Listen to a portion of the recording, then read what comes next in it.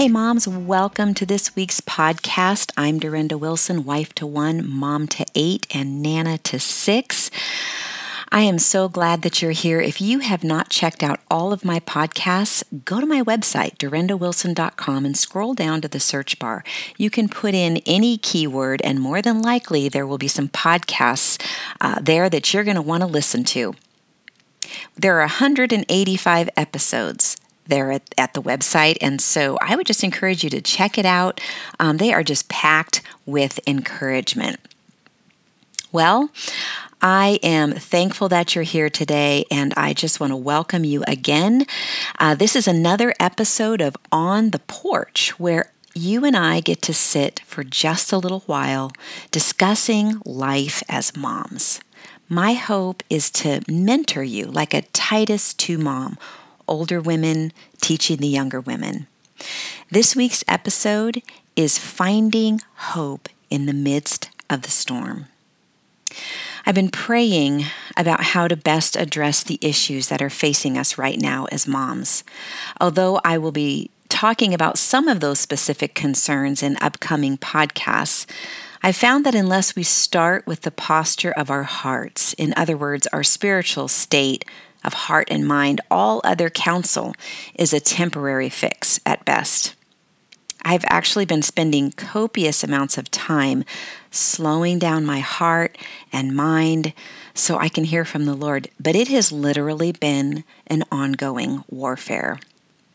I have found anxiety to be a hedge that God has used in my life.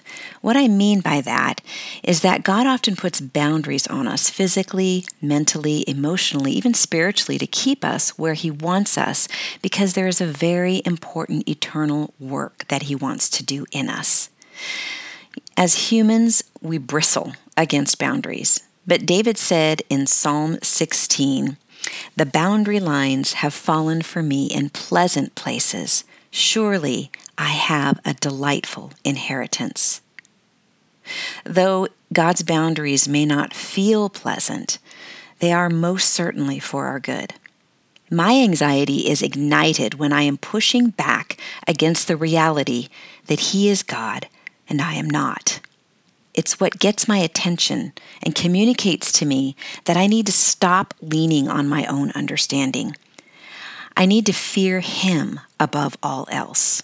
Now, if you're not familiar with what that actually means, it's like a child who has tremendous respect and love for his father or mother and who genuinely wants to please them.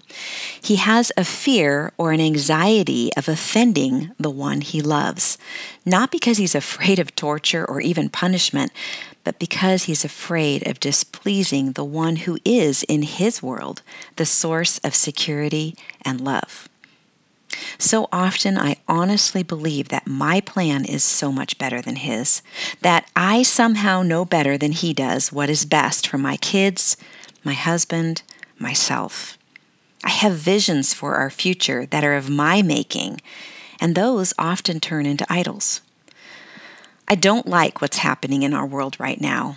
So much evil is being revealed, more than I ever wanted to know, and yet here we are. There is no turning back. We can feel it. I was awake in the middle of the night, which is not unusual, and terror was literally flooding my body as I thought about what is at stake right now. I felt very much like a trapped animal. As I began to pray, the words, "the government is on his shoulders," kept permeating my thoughts. I had read that line not long ago while reading through the Christmas story, and as I dug deeper into its meaning, it essentially came down to this: Jesus is the ultimate government. That doesn't mean he ignores everything the government does until it becomes a problem, and he then may or may not decide to do something. It means that every government and its members are subject to him. They all exist to glorify him in one way or another. It means that he has complete and final authority over all of them, and they owe him their obedience. If they choose not to bend to his will, as his people, we are called to hold them accountable according to his word. We stand up for injustice, whether that be in defense of the unborn, the orphan, the widow, the slave, the elderly, the sick, those who are not being allowed to live freely, providing for their families, exercising personal liberties, etc. We hold those accountable who have been taken captive to hollow philosophies, living and forcing principles that are not biblical, or anything that exalts itself above God. As believers, we hold out the word of truth, that God and His word are, in fact, the final authority. We do this not just in theory, but by our words and actions, even if that means hardship for us. The average church in America has utterly failed to do this.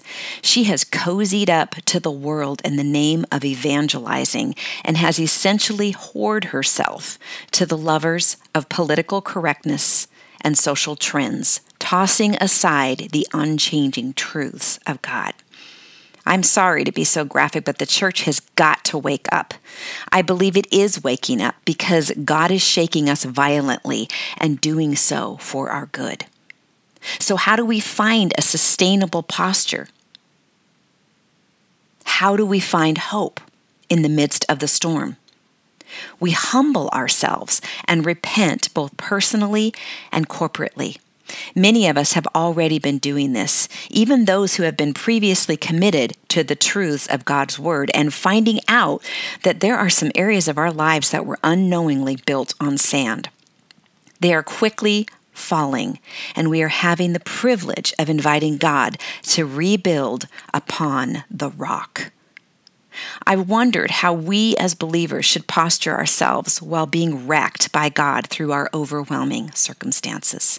Being faced with what felt like an insurmountable obstacle, a new Christian once asked, "How much of this do I accept, and from how much do I seek to free myself?" Margaret Clarkson, in her book Grace Grows Best in Winter, said this: "You accept everything, even the worst, completely and permanently, and then you use every possible resource, both human and spiritual, to effect a solution. Acceptance is not submission with its overtones of submerged rebellion. It is not resignation with its dangers of ensuing self-pity and the development of a martyr complex. It is acceptance in the fullest sense of the word. Acceptance is taking from God's hand absolutely anything He chooses to give us, looking up into His face in love and trust, even thanksgiving. Acceptance is knowing that the confines of the hedge are good, even perfect, however painful they may be, simply because He Himself has given them." She goes on to say, the strength to do this cannot be found within our own human rebellious hearts. We must seek it earnestly from God, knowing that our Lord is always more ready to give His grace than we are to receive it. God gives only good. His will and His ways are perfect. She goes on to say, feeling, in fact, has nothing to do with it. We cling to naked truth and stake our all on that. We set ourselves to believe in the overruling goodness, providence, and sovereignty of God and refuse to turn aside no matter what may come, no matter what we feel. For no matter how deep the pain or sorrow, His work in us is deeper, and whatsoever God doeth, it shall be forever. Whatever direction things end up going, there's going to be a fallout. God is on the move, and His people, as His people, we want to move with Him. We have the privilege of being part of something so much bigger than our measly, selfish, me-centered lives. And in that process, we will experience the true and living God, a taste of heaven here on earth. Let's pray.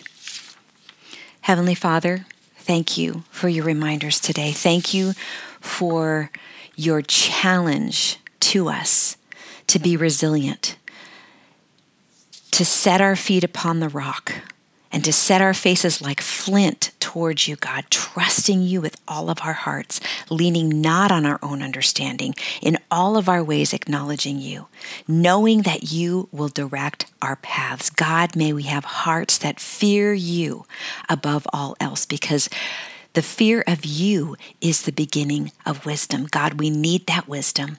We need you, Lord. Thank you for loving us. Thank you that you answer our prayers and you keep us.